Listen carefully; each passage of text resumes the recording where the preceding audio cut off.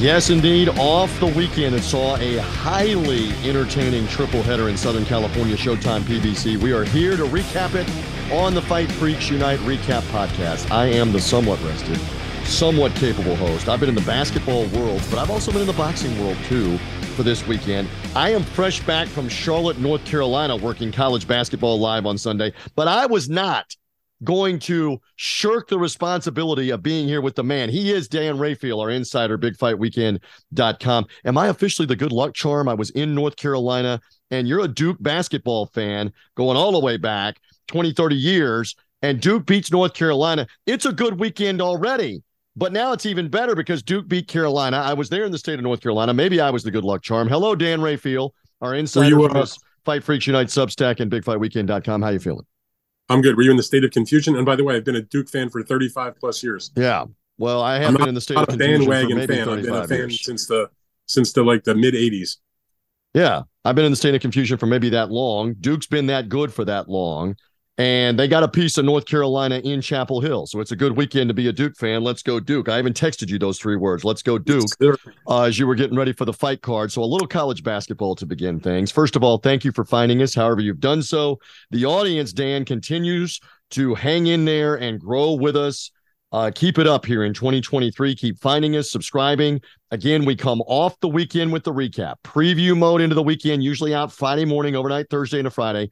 Recap show off the weekend, usually out Saturday into Monday or Sunday night into Monday. And I say that because it's going to get crazier with the March Madness basketball. But I pledge to you peeps, you will have a show. You will have a show. I say again, you will have a show at some point Friday and at some point Monday. It will be there. We will get it done. However, Dan and I get it done, it's just like making a great meal. You don't have to go back to the kitchen and watch how we're doing it. Just eat the meal and enjoy the meal. We will get it done for you. It will be there. So make sure you're following. Make sure you're subscribing. We've got plenty. We've got some news as well, some updates on some fights and some injured fighters, etc. Some nostalgia as well. And we have got a giveaway that we're going to talk about in a few moments in and around the David Benavidez, Caleb Plant pay-per-view fight in Las Vegas. And Rayfield, this just isn't any giveaway, just as a little tease. They're going to want to stick around for what we are giving away, and they've got to act fairly quickly this week. But we're going to start mentioning on the podcast. They want to be part of this giveaway. Just quick tease. They want to be part of this. It's not us that's going to give it away. It's our good friends at Showtime. Mm-hmm. So I got to give them the credit for it. But it's really cool. Got a chance to win something really neat. All right. And it's around the pay-per-view. And just stand by. You're going to be interested. I was interested in and around all of the college basketball and getting ready to do live college basketball on Sunday, where I worked that Sunday afternoon in Charlotte. I did peek and see what went on in Southern California. And let's just say from beginning to end, we are not overselling this. These were entertaining fights right through the main event with Brandon Figueroa getting the decision win. Tell me more. Well, I said the other day, I think I said it on our Bet US show. I think I said it on our most recent podcast that we previewed these fights, that I didn't want to sound like a broken record and tell people, hey, we got another fight that's probably going to be a great fight. Because you don't want to bullshit people and like have them watch and it stinks out loud. But you want to be true to what you think the fight is going to be. And to be honest, there's been so many fights over the last few weeks that when I saw them on paper, the two guys involved or the two women involved, and you're sort of like, man, this has a really good chance to be a fight of the year contender. I mean, it kind of gets like redundant at this point, but that was the reality going into this show. And I said it again, I wasn't the only one. It wasn't like rocket science. When you make certain matchups and you understand the types of styles that the two fighters employ, in this case, we're talking about the former title holders and the former featherweight title holder, Mark Magsayo, and the former junior featherweight titleist, Brandon Figueroa. They were fighting for the interim WBC title at featherweight. You kind of knew it was going to be a good fight. Now, that one didn't turn out to be a fight of the year candidate, and we'll get to that in a second. But it still was a hell of a fight and definitely worth the time to watch. But the fight that I don't think anybody could have expected was going to be a fight of the year candidate, and it sure turned out to be that, was the co-feature on that show, which was Jarrett Hurd, the former unified champion in the junior middleweight division, now in his second fight as a middleweight, coming back from a 21-month layoff for a lot of different reasons, and taking on the upstart, relatively unknown Armando Resendez, and them going balls to the wall before the fight was ended because of just a horrible cut laceration to Jarrett Hurd's lip.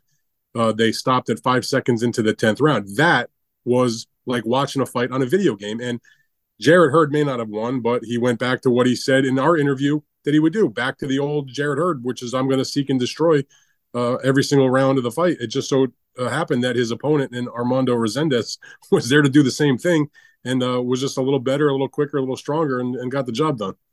And it was a really, and we'll get to the opening fight also, just a hell of a triple header on Showtime. And I got to tip my hat to them. I mean, they may not be able to make the biggest fights in terms of the names, but they're making good matchups that if you like boxing, you're seeing very entertaining events and one fight after the other. It wasn't just like one fight was good. All 3 fights were good. And Figueroa won the main event. Let's begin right there.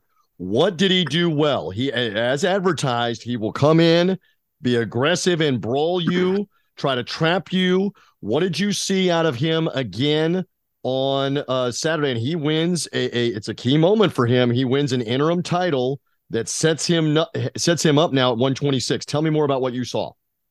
Well, it was a good fight. Number one, he won a unanimous decision against Magsayo. Magsayo had been the guy who upset Gary Russell to win the WBC featherweight title, and then in his first defense, he lost a decision to Ray Vargas, and now he's lost this fight against Figueroa. He has now lost 2 fights in a row. Figueroa, of course, a couple fights ago had lost a very razor-close decision that a lot of people thought he won in what was also a bona fide fight of the year candidate a couple of years ago against Stephen Fulton. And he then moved up in weight and he won an eliminator. And now he's here in this fight against Magsayo for the interim title, and he wins the unanimous decision. It earns him a shot at Ray Vargas, who's still the WBC champion, who has made it clear he's going to return to the featherweight division after he lost a few weeks ago when he stepped up to fight for the vacant WBC belt at 130 pounds. That did not go so well for him. He lost to O'Shaquie Foster. And rather than just be another guy at 130 with no world title, he's opting to come back to 126 and defend the world title. He'll have to fight against Brandon Figueroa, which shapes up as another pretty darn good fight.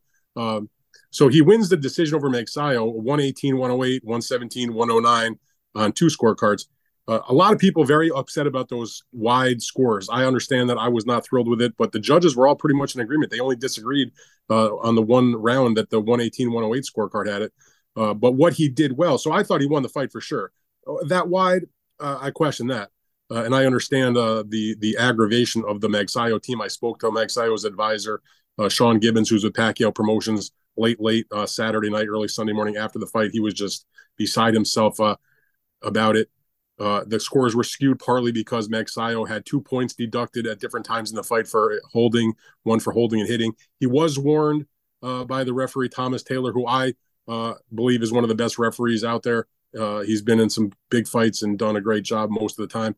I thought the first point deduction that they docked Magsayo from was absolutely warranted and legit. He had warned him several times, and then he basically cinched up Figueroa's arm and was hitting him with the other hand. You can't do that. That's a foul. He called it. Right. He stopped the fight, called the point deduction.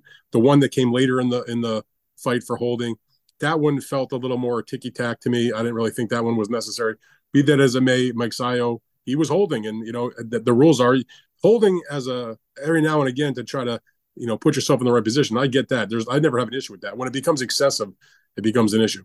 But you asked me, what did he do well? What he did well was after a very slow start in which all 3 judges, I believe it was, that gave Magsayo 2 of the first 3 rounds.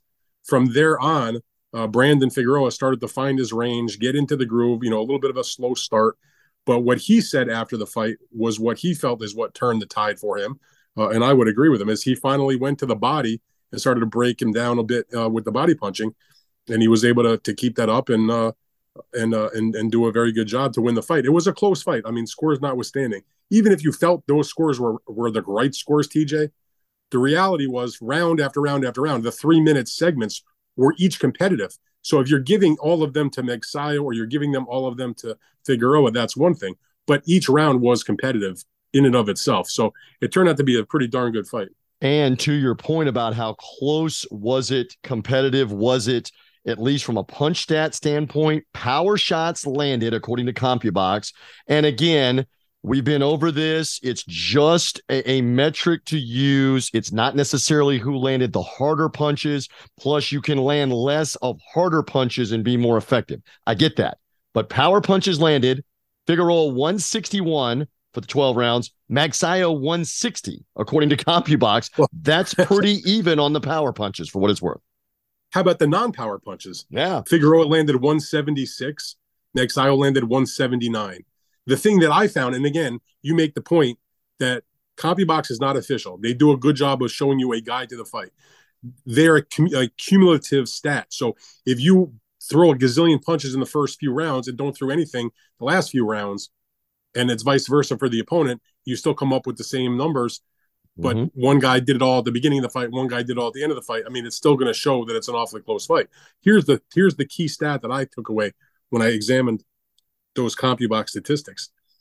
In only 3 out of the 12 rounds were they separated by more than 4 landed punches. So that tells you how competitive the fight was. Now, at that point, you're right. The stats don't measure.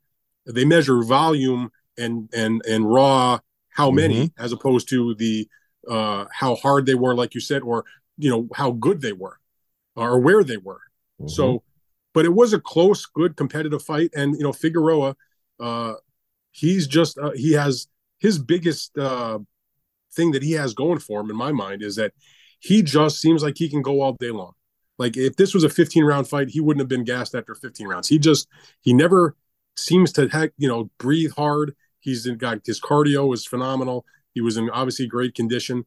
He's a guy who I felt like when he went from 122 to 126 may actually be better having moved up without the strain of making 122, which I think was finally starting to get to him in the last couple times he fought at that weight class. I think he's going to be a lot better at 126. That division's kind of wide open right now. You got him with the interim belt. You got Ray Vargas with the WBC title. You got Mauricio Lara, who just won one of the other titles. You got Luis Alberto Lopez, who has one of the other belts. None of those guys, they're all exciting and interesting guys for different reasons. But there's not a single one that jumps out and says, like, he can be like the face of the division for different reasons. Figueroa, because of the exposure on Showtime, because of the sort of the personality he has, he's been around a little bit longer. His brother was a world champion, so he was known from that. Also, he's got a chance maybe to be the breakout guy in that weight class that is not got a lot of star power at the moment, even if it's got several good fighters that have titles. Mauricio Lara, obviously very exciting. And Luis Alberto Lopez, made a couple of really good fights too, including when he won the belt not that long ago by an upset over in the UK against Warrington. But Brandon Figueroa is right there. I'm assuming that the next fight for him will be against Ray Vargas, whenever that takes place, maybe this summer. And that'll be an interesting fight because that's a different sort of style clash, because Ray is more of a boxer. But he's getting a little older, yeah, so maybe he's going to have to stand and trade a little bit more, which would probably work to Figueroa's advantage. But he loves to work the body. He did it against Magsayo. Magsayo said afterwards that he's moving up to 130 pounds. When I talked to Sean Gibbons, like I mentioned, he said, yes, that is the case. He's going to go to 130, and we'll see how he does in that weight class. He's got nothing to be ashamed of. He fought a pretty good fight also. The holding was a little bit of a problem. He did get deducted for it, but I understand why he's pissed off that the scores were as wide. The point I made to Sean in our conversation was that I think that when you go and watch the fight back, you'll realize that Figueroa did rightfully win the fight, and that, the scores were probably a little bit too wide. And the first point deduction was 100% valid. The second one I can't say it was not valid, but it was a little more questionable coming that late in the fight for reasons that didn't really totally seem necessary. But all in all, it was a good main event. If you spent your time watching it, you didn't get upset about it. It wasn't on pay-per-view. It was a good main event to finish off what had been an excellent 2 previous fights. All right, we'll have more in a moment, but as we mentioned, how would you like to win a free trip for 2 to see David Benavidez and Caleb Plant in the Showtime pay-per-view event on March the 25th? Well, our friends at Showtime are giving away an opportunity for you to go see this. And this includes airfare, this includes hotel, the whole bit. We want you to go to ppvsweeps.com, as in sweepstakes, ppvsweeps.com. Now, the grand prize winner is going to get a load of this, airfare for 2 2 great tickets at the MGM Grand Garden Arena Hotel. 2 nights stay in the hotel, great tickets to the fight, and $1,000 in spending cash. Now, you also are going to have an opportunity to win a little lesser prize, but that's not that much lesser, because if you can't go on the trip, you want to see the fight, they're going to give away pay-per-view opportunities for you to see the fight for free by entering the sweepstakes. Go to ppvsweeps.com and enter the Benavidez Plant sweepstakes. You've got to do that, though, by this Sunday. The cutoff is Sunday, March the 12th. If you want to see Benavidez Plant potentially in person, airfare, hotel, tickets to the fight, and spending cash, my goodness, all you got to do is enter by March 12th. ppvsweeps.com. It's from Showtime and their pay-per-view. They're giving this away for the David Benavidez Caleb Plant fight. You've got a chance to take part of it and take part in it, and maybe even win an all-expenses-paid trip to go see the fight. I love it. Go to ppvsweeps.com and find out more. All right, so to finish up, you know what I'm asking you. Can we get Vargas and Figueroa maybe by the end of the year? What do you think? What are you hearing? Can that happen maybe? It's not a matter of hearing anything. It's going to be a mandated fight from the WBC. Ray Vargas fought in earlier, just the year is still young. We're here in early March. He fought in February. This fight took place in March, early March. So it's a mandated fight. I would have to think when he comes back, and when both those guys are coming back, it's certainly going to be the next fight. And I would imagine, I can't tell you the exact date. We all know, unfortunately, in the way the boxing operates right now, in a lot of ways things go, is that the top guys, the champions, a lot of times only fight 2 times a year. So if you take a look at the fact that Brandon Figueroa and Vargas have both already fought once this year, it tells me that you're looking at a fight that's probably sometime in like the later part of the summer. I mean, ideally they'd be able to fight in the maybe early summer and then still be able to get in another fight in the fall. But we'll see. But yeah, the next fight is probably going to be that fight between Vargas and Figueroa, and that will just extend another good main event on Showtime, which is certainly where that would take place.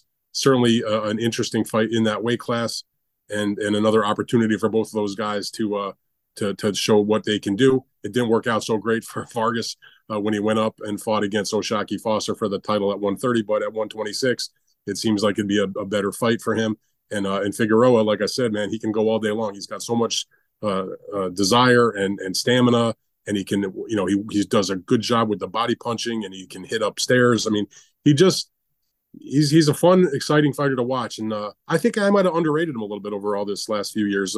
Even the Fulton fight. I mean, I know he didn't win the fight; it's his only loss, but that was a really close fight that you absolutely can argue that he was the winner.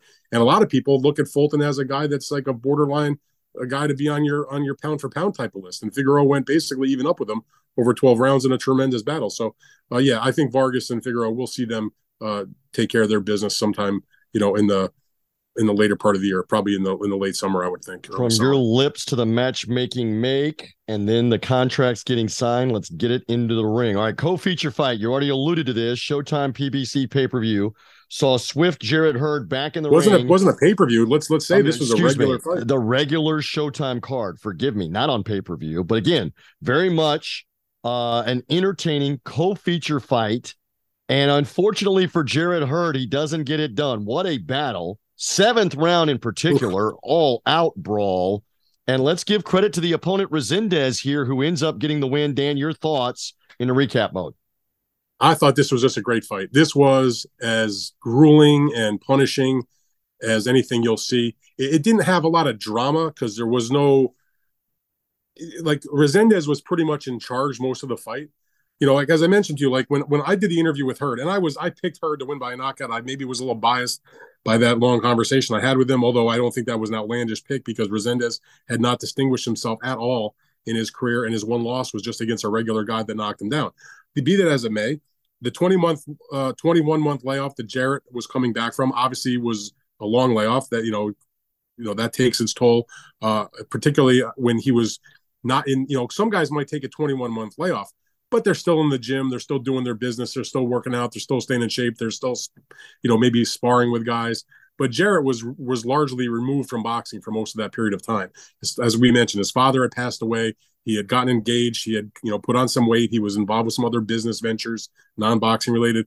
And when he did, and he wasn't even going to come back. And when he decided to come back, it was okay. Let me go back to the gym and get cracking. So the 21 months was not like I'm in the gym waiting for a fight or I'm overcoming an injury or something along that line. I'm rehabbing. He just basically had been out of boxing cold turkey for a bit and made the comeback. And that, I think, had an impact.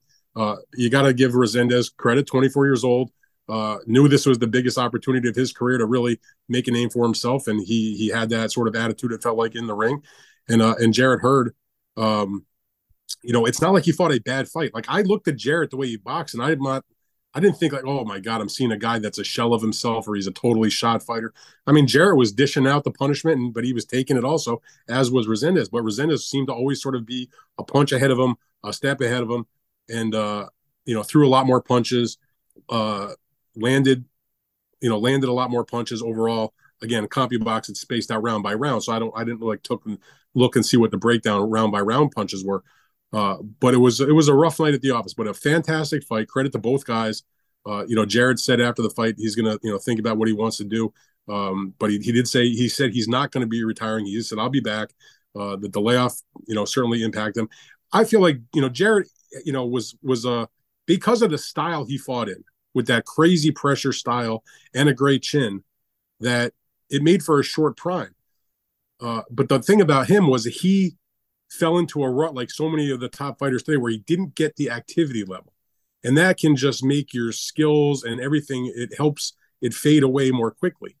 And not every fight would have to have been a war, but he just didn't have he would have benefited, I feel like, from more activity, and I don't think every single fight would have been an all-out war. And when you take that much time off, and it's not like this is the first layoff he had, TJ. He had other layoffs that were, 8 months or a year plus or whatever, that if you add up cumulatively over the last, say, 5 or 6 years, much of it was out of the ring for Hurd. So his prime was fantastic. He had a lot of great fights and knockouts and, big performances. But, time waits for nobody in this sport, and he's in there with a 24-year-old kid that's hungry as hell. And we saw what happened. Now, the fight ended, and we should mention this is important.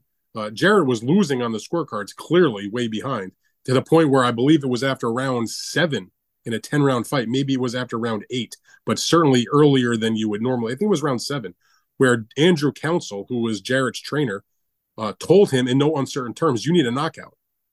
I mean, that's right. How just clear. Being honest with him. I'll give Council this credit. He didn't bullshit his man. He told him exactly the real deal. And he also made the point, as we talked about, Jarrett going back to his old style of just pressure, not trying to, reinvent his wheel by using the ring and boxing and moving. At one point between rounds also, Andrew Council told him, be who you are, go do what you do, which is to pressure and just go in there and try to go get your man. And I thought that was the right thing for him to tell him, to just sort of reinforce, like, the type of fighter you are. Let's go do that. That's what we've practiced. That's what we've trained for. But the biggest issue was in round 9, I believe it was, Jarrett Hurd suffered a horrible laceration on the inside of his lip and mouth. And he seemed okay. The bell rang to start round 10. The referee saw, obviously, the blood and the issue, called a timeout, as they do in California, waited for the bell to ring, then called a timeout, brought him over to have the ringside doctor, Paul Wallace, who was a very well-known ringside doctor in California, who's seen, everything you can imagine. He was the one that called it off when Vitaly Klitschko had that grotesque gash in his eye years ago against Lennox Lewis. And Paul Wallace has seen everything in the ring. So he's not a guy that is he's not a faint of heart kind of guy. So if he says the fight's got to be stopped, I'm going to trust him and tell people, you know what, if Dr. Wallace says the fight's off, the fight really should have been called off. But he didn't even hesitate. He looked at Jarrett's mouth for about 3 seconds, looked it over, gave him a little swab, and looked right at the referee and said, no, you got to stop it. And of course, at that point, the referee did the right thing and he stopped the fight.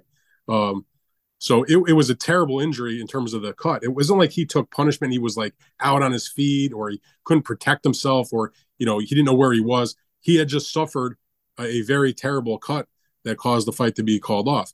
I feel bad for Jared because it's been a long road back for him. And that's certainly not the way he wanted to go out. But you also on the flip side, you got to be thrilled for a kid like Resendez who was completely obscure and just scored a huge win, and not just a huge win, but against a good quality opponent in a massively exciting fight. So, that's boxing. We'll see Resendez maybe get into another fight of consequence and made a name off of a good former champion. And whatever Jared Hurd decides to do, I wish him nothing but the best of luck. He's a great guy, and he's been a joy to watch and cover, and he's a cool dude. And, whatever he decides, I hope he makes the right decision. It's just another example with Resendez there. Until you get in the ring, I mean, he was unheralded. It's a kind way to put it, lesser known, but he put up a great performance and a tremendous 7th round in that fight with he and Jared Hurd. From that. All right, wrap up the Showtime card. We got some fight news and a little nostalgia before we're done, but wrap up the card, including the 19-year-old that was in the opening bout on the Showtime card. Go ahead. Well, if it wasn't for Resendez doing what he did to Jared Hurd, then it would have definitely been the middleweight Elijah Garcia who would have stole the show in the opening televised fight. He's a 19-year-old southpaw from Phoenix who was match tough against an undefeated fighter, Amilcar Vidal, who folks have seen if they watch Showbox, who was also considered, an up-and-coming kind of guy. To think that your opponent's 19 and you're the old man at 27, shows you the way boxing can go sometimes. But Vidal looked really good the first couple of rounds. He looked like he was taking Elijah Garcia to school, and he was on his way to doing something really impressive that fight. But that's what happens while they keep going. And Elijah Garcia kind of, figured things out, got himself together, and started to come back. And, he's got good power, which he showed. He moves to 14-0 with 12 knockouts, but he caught Vidal with a big right hook.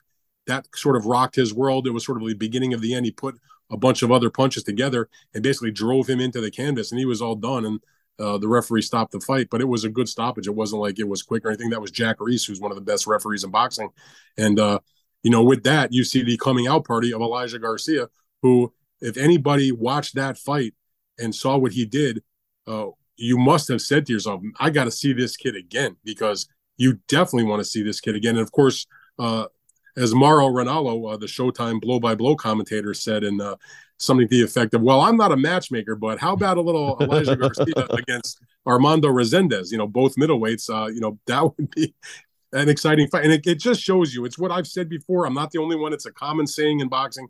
Fights make fights. Because if you said on Saturday morning, wow, a great fight in the middleweight division would be Armando Resendez against Elijah Garcia, people would look at you and go, what the fuck are you talking about? But now we saw what these two guys did, with Garcia doing what he did against his opponent, an undefeated fighter who had shown some chops on Showbox, and then what Resendez did against a very well-regarded former champion.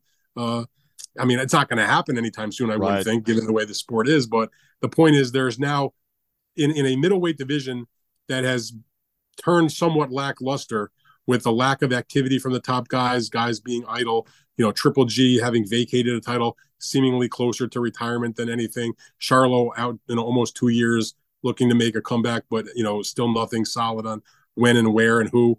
The division has not been, it's a great historical division that's not so good at the moment. But now you see these two guys, what Resendez did, and then, of course, what I just mentioned about Elijah Garcia.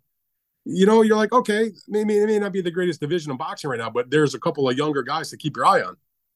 All right, good enough stuff there on the Showtime card. All right, perfect segue into. That was a good show, TJ. That was a good show. Oh, yes, from beginning to end on that. Perfect segue with the middleweight division. Let's get into some news.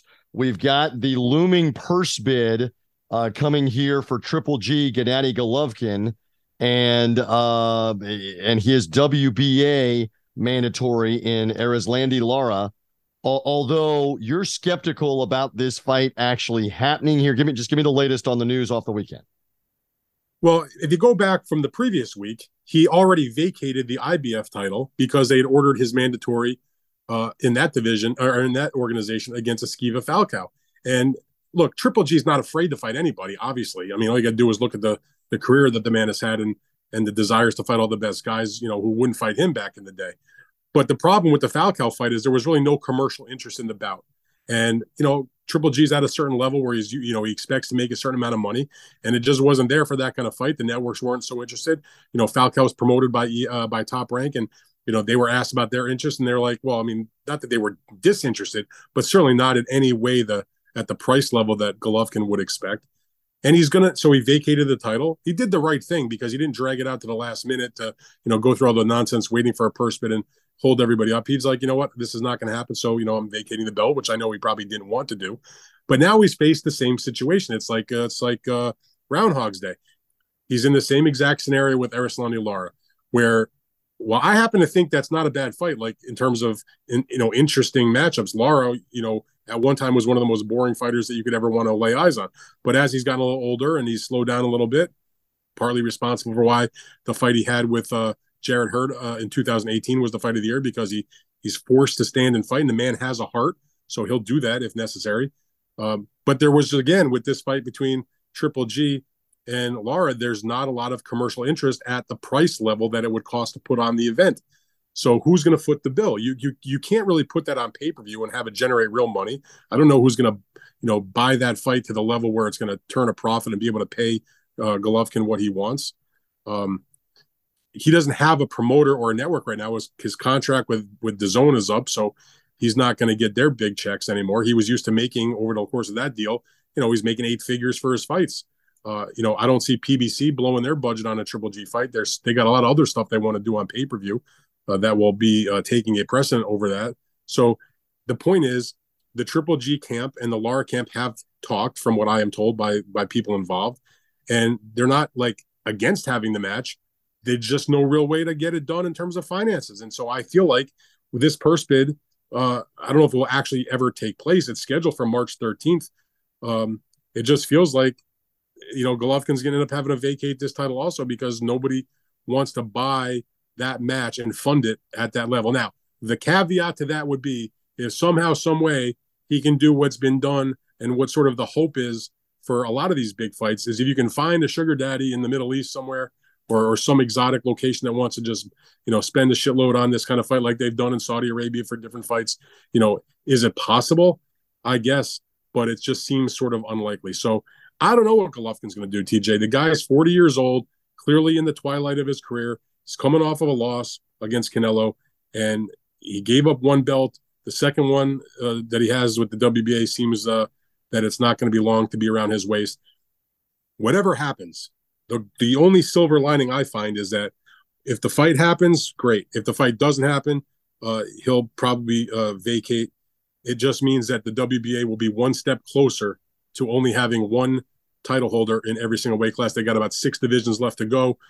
This is one of those that's been giving them agita for a while, and this is going to get worked out one way or the other. When this is over with, fight or no fight, there's going to be one champion of the WBA in the middleweight division, and for me, that's a good thing. But still, if Golovkin has no belts to defend, what's the marketability? Does he go as a challenger against somebody else? I don't know. That's the point you're making. That's the point you're making. Also, just to wrap it up. Yeah, I mean, he said after he lost the fight to Canelo in their third fight that took place last fall, obviously in the super middleweight division, he was pretty adamant, like, look, you know what? I'm going back to middleweight. I'm going to defend my titles. I'm not retiring. Now it's been several months later. It's been 6 months or so. He might decide at this age. He's made vast amounts of money over the last number of fights. That's not, he's got more than enough money to last a lifetime for him and his descendants. Maybe he just calls it a day. I mean, he's had a long career. He had over almost 400 amateur fights, silver medal in the Olympics, Hall of Fame, caliber fighter, going to be a first ballot Hall of Famer in boxing, International Boxing Hall of Fame, unified titles, fought all the guys that were willing to fight him, 2 fights with Canelo, got ripped off in the first fight. He's got nothing to be ashamed of. He was one of the great, most exciting fighters of his time. For me personally, an absolute joy to cover. I had a chance to cover basically every single one of his fights. And I think I only missed 2 fights of his in America. One was in the bubble during COVID, and one was the first one that I didn't attend. But I had a chance to even travel to the UK to cover him when he fought Kell Brook. Got to know him and his team pretty well over the years. A good guy and a great fighter. And if it ends like this, it's, you go out with a whimper instead of a bang. But, what's he got to prove? I mean, the belts at this stage of the game don't make Triple G. In the early days, they did make Triple G, but he's much bigger than the belts at this stage of his career. I just hope whatever happens, he gets to do it on his own terms. But it doesn't seem like that's going to be the case in terms of being able to defend his hard-earned middleweight title. All right. Quickly, a couple of other news items. Again, Amanda Serrano injured. We covered that already. But now Katie Taylor, because of that injury, may be fighting somebody else on that May 20th date and may move up to do it. What's it looking like, real quick?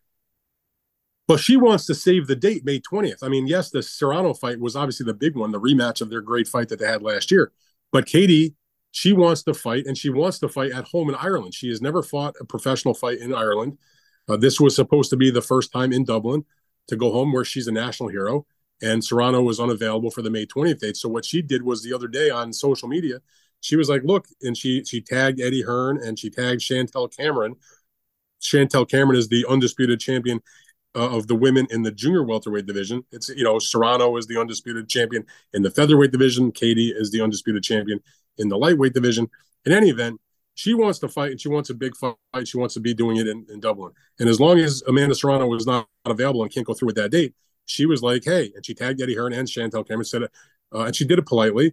I'll move up to 140 and I'll challenge you for your undisputed title. Let's get this done, Eddie. I want to save the date. And I'm paraphrasing what she said.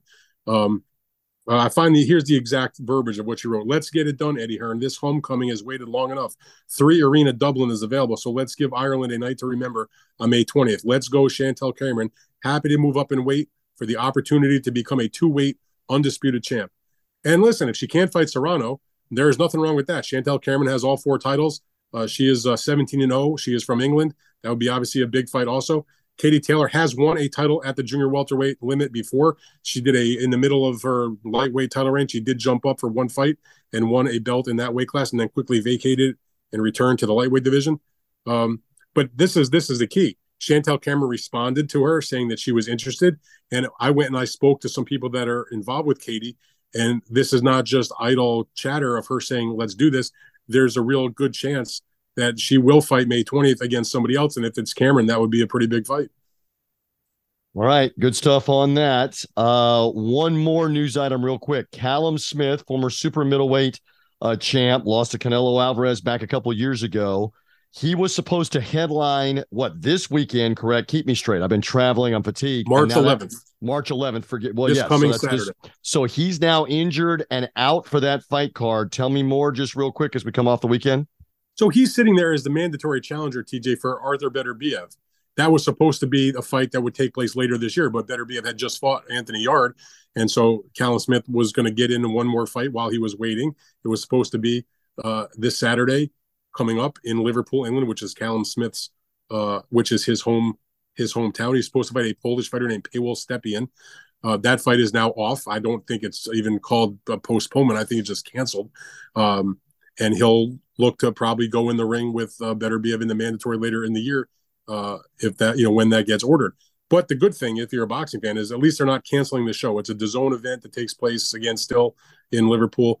And the young fighter from Los Angeles, the super middleweight, who was just a young kid, 21 years old, who was in everybody's top prospects list at the end of 2022, the 17-0 Diego Pacheco, who was already on the undercard, taking on Felix Cash. He is going to stay on that show and he'll move up into the main event. Or I take that back. He's fighting Jack Cullen, and they're going to keep that. He'll stay on the card. And, the card takes a big hit, but let's be honest, Callum Smith against Stepien wasn't exactly, a massive fight to begin with. It was really a stay busy fight for Callum Smith, who doesn't lose his mandatory status. What it does do, though, with the way they've rejiggered this a little bit, is it's going to give a kid like Diego Pacheco the spotlight of the main event as one of the best young fighters in the sport. I mean, in my top 15 prospects that I did at the end of last year, I had him in the top 4 or 5. He's a very outstanding prospect, a good amateur career out of Los Angeles, coming along very nicely, has looked very good in recent fights. And we'll see if he's, it's going to be his first time in the main event. He's traveling to the UK. We'll see if Jack Cullen, who's 21-3 with a draw, can give him a test. Jack Cullen's not an old fighter. He's only 29 years old. And, I suspect Pacheco is going to take him out, but we'll have to wait and see. All right, good stuff on the news. By the way, we mention again, second time in the podcast, because you've got to act quickly. Do you want to win a free trip for 2 for the David Benavidez Caleb Plant Showtime pay-per-view event on March 25th? All you got to do, Showtime is giving this away. Go to ppvsweeps.com, and the winner is going to get round-trip airfare for 2 great tickets to the fight at the MGM Grand Garden Arena, plus hotel for two and $1,000 spending cash.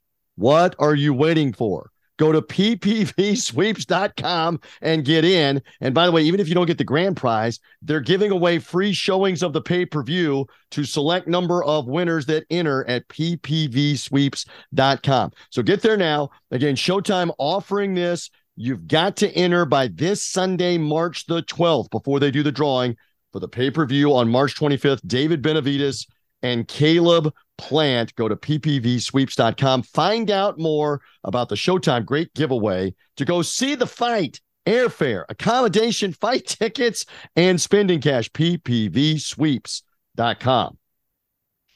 And we wrap it up with a little nostalgia, my friend. A couple little bits of nostalgia here. Both anniversaries on Sunday. First of all, Oscar De La Hoya's first world title win. We keep saying this, 29 years ago for the Golden Boy that happened. And Sunday also special for Canelo Alvarez. But give me both here. Well, Oscar De La Hoya, 29 years ago, who could believe it was that long ago, was still a young kid back then. You know, not that long removed, a couple years removed, not even 2 full years removed from the gold medal in the Olympic Games in Barcelona. He was 11-0 at the time, so it tells you how long ago that was.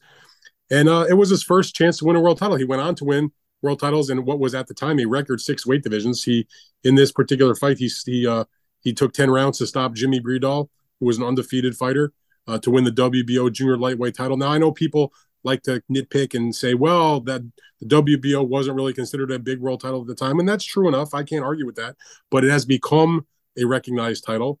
Oscar De La Hoya certainly had a standout career. So I'm giving him credit for it. I mean, you know, he didn't beat Azuma Nelson for the title, fair enough, but it doesn't detract from the great career. And it's just merely an interesting anniversary. Oscar headlined this particular card. This was at the old Olympic Auditorium, which was one of the great venues for boxing for decades in Los Angeles. I'm very happy to say that even though it wasn't often and it wasn't a big card, at the very least, I got to go and cover one fight there, which was when I was in Los Angeles for a much bigger fight that was a couple of nights later. So at least I can say I've seen a fight at the old Olympic. But anyway, Oscar won that fight on HBO against Jimmy Breedall, knocked him out in round 10. And what's interesting, not only was it a great victory to launch Oscar into his championship reign, because he then soon moved up afterwards, you know, a couple fights later up to the lightweight division and then went on to win titles all the way up to the middleweight division. But the undercard co-feature of that night was James Toney, who was at the time undefeated, 41-0-2. A lot of people thought he was, 1, 2, 3 on the pound for pound list. He was defending his title against Tim Littles. And this was a fight where James had a horrible, horrible cut, and his title was in real jeopardy. It was from a punch. They were going to stop the fight. His corner told him, go out there and knock this man out. And what did James do in the 4th round? He went out there and he knocked his man out in a very dramatic fight. And then Oscar then entered the ring and won his first world title. So, I like to look back on these types of moments. I feel like as much as we talk about the present day of boxing, which is important, that's what people want to know. We see these great fights, that these big moments and these big fights and these important milestones shouldn't be forgotten. I like to, of course, as people know, put up my programs and posters, and if I have them, and tweet photos of them or put up the video from YouTube. So I did that today with the program and the poster from this De La Hoya fight. And then you asked me about Canelo. Yeah. And I find it interesting, Canelo 12 years ago on Sunday was when he won his first world title. And of course, he spent many years closely associated with Oscar as his promoter from Golden Boy. So 2 of the most popular fighters and best fighters of their time share the same anniversary of when they won their first world title. Now, when he won his first world title, Canelo was at the junior middleweight division. And it's similar. It was a WBC vacant title. He wasn't taking on like a top opponent. He was fighting Matthew Hatton, who was the younger brother of Ricky Hatton. They did that fight in Anaheim, California. He did go 12 rounds against Canelo, but Canelo won a shutout, 119, 108 in all 3 scorecards. The only reason it wasn't 120 to 108 was because Canelo had a point deducted at one point for hitting on the break. But again, it was the start of the championship career of a guy that developed into the best fighter of his time, a pound for pound guy, a superstar of at the highest level of the sport. And he was only 20 years old when he won that fight. He became, to my recollection, he was the 2nd youngest fighter ever to win a title in the junior middleweight division. Only a few months older, I believe, than Darren Van Horn, who did it back in the many years earlier than that. But it tells you that Canelo Alvarez from 2011, when he won that fight against Hatton, here we are 12 years later. He's still going strong, still at the top of his game, but now an undisputed champion, in the 160-pound division. And if you go 12 years in boxing, that's an era. And Sure he's dominated the era. I mean, and had some of the biggest fights of that time. And him and Oscar De La Hoya, both the face of boxing for long periods of their career. And they will be remembered for a lot of things, but there's only one first, which is your point about the nostalgia. Who's your first world title win against? And I guarantee you both of them can recollect everything about it. It might be a little easier for Canelo, 12 years, not 29 years, but they can tell you about winning the first. Whatever it is, it's a big deal when it's the first. And so there you go on winning world titles. With that, it has been an interesting recap show for a lot of different reasons, with good action, some news, some nostalgia. Anything else in closing before we head to this week? Anything else, or are we good? Well, I'm looking forward to this week because although it hasn't been sent out to the press in terms of like an official announcement with the details, my understanding is that come midweek, we'll be seeing back-to-back press conferences for the a formal announcement of the Gervonta Davis and Ryan Garcia fight. So there'll be hopefully some interesting comments and some fireworks between those guys as they face off with each other. I believe one press conference will be in New York City, one will be in Los Angeles, and we'll build towards what's going to be a huge fight come April 22nd, and that's something to look forward to for the week. And come the weekend, we mentioned the Pacheco fight now in the new headliner on the Zone show, but I'm actually very much looking forward to the other fight that takes place on Showtime on Saturday, another outstanding fight in their schedule of events. This is the one fight card that they're taking via satellite from Sydney, Australia, live for us here in the United States. Nice of them to do that. When Tim Tszyu takes on Tony Harrison, they're fighting for the interim title of the junior middleweight division for the WBO. That's obviously to get a chance to be the next opponent for Charlo when he comes back from his injury, who's the undisputed champion. What I find to be kind of cool about this, I'll just mention this real quick, is when Showtime does that broadcast, they're not going to Sydney. They're calling this a Showtime International. So they'll have their group in the studio in New York City, but they've got Charlo joining them in the studio. So it's going to be very interesting to hear his comments as he sits there and watches the fight that takes place between him and whoever his next opponent's going to be against. And keep in mind, you know this, but I'm saying this to the audience. He fought Tony Harrison twice, lost to him controversially, beat him in the rematch.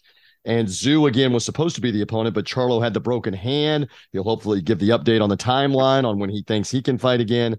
I'm interested as well. All of that will be part of our preview of the weekend as you share all this. My friend, off the weekend, great stuff here.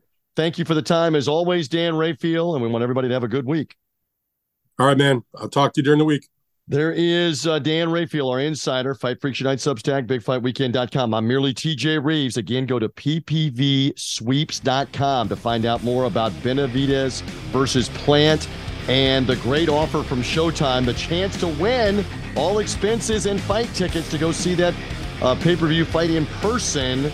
ppvsweeps.com. One more time to go check that out. For now, we are good. Thank you for finding us off the weekend. We'll be back with a Big Fight Weekend preview heading into next weekend to preview all of the action right here on this podcast feed, Big Fight Weekend podcast feed. We're done right now, though. Off the weekend on Fight Freaks Unite. For Dan Rafael, I'm TJ Reeves. Have a great week.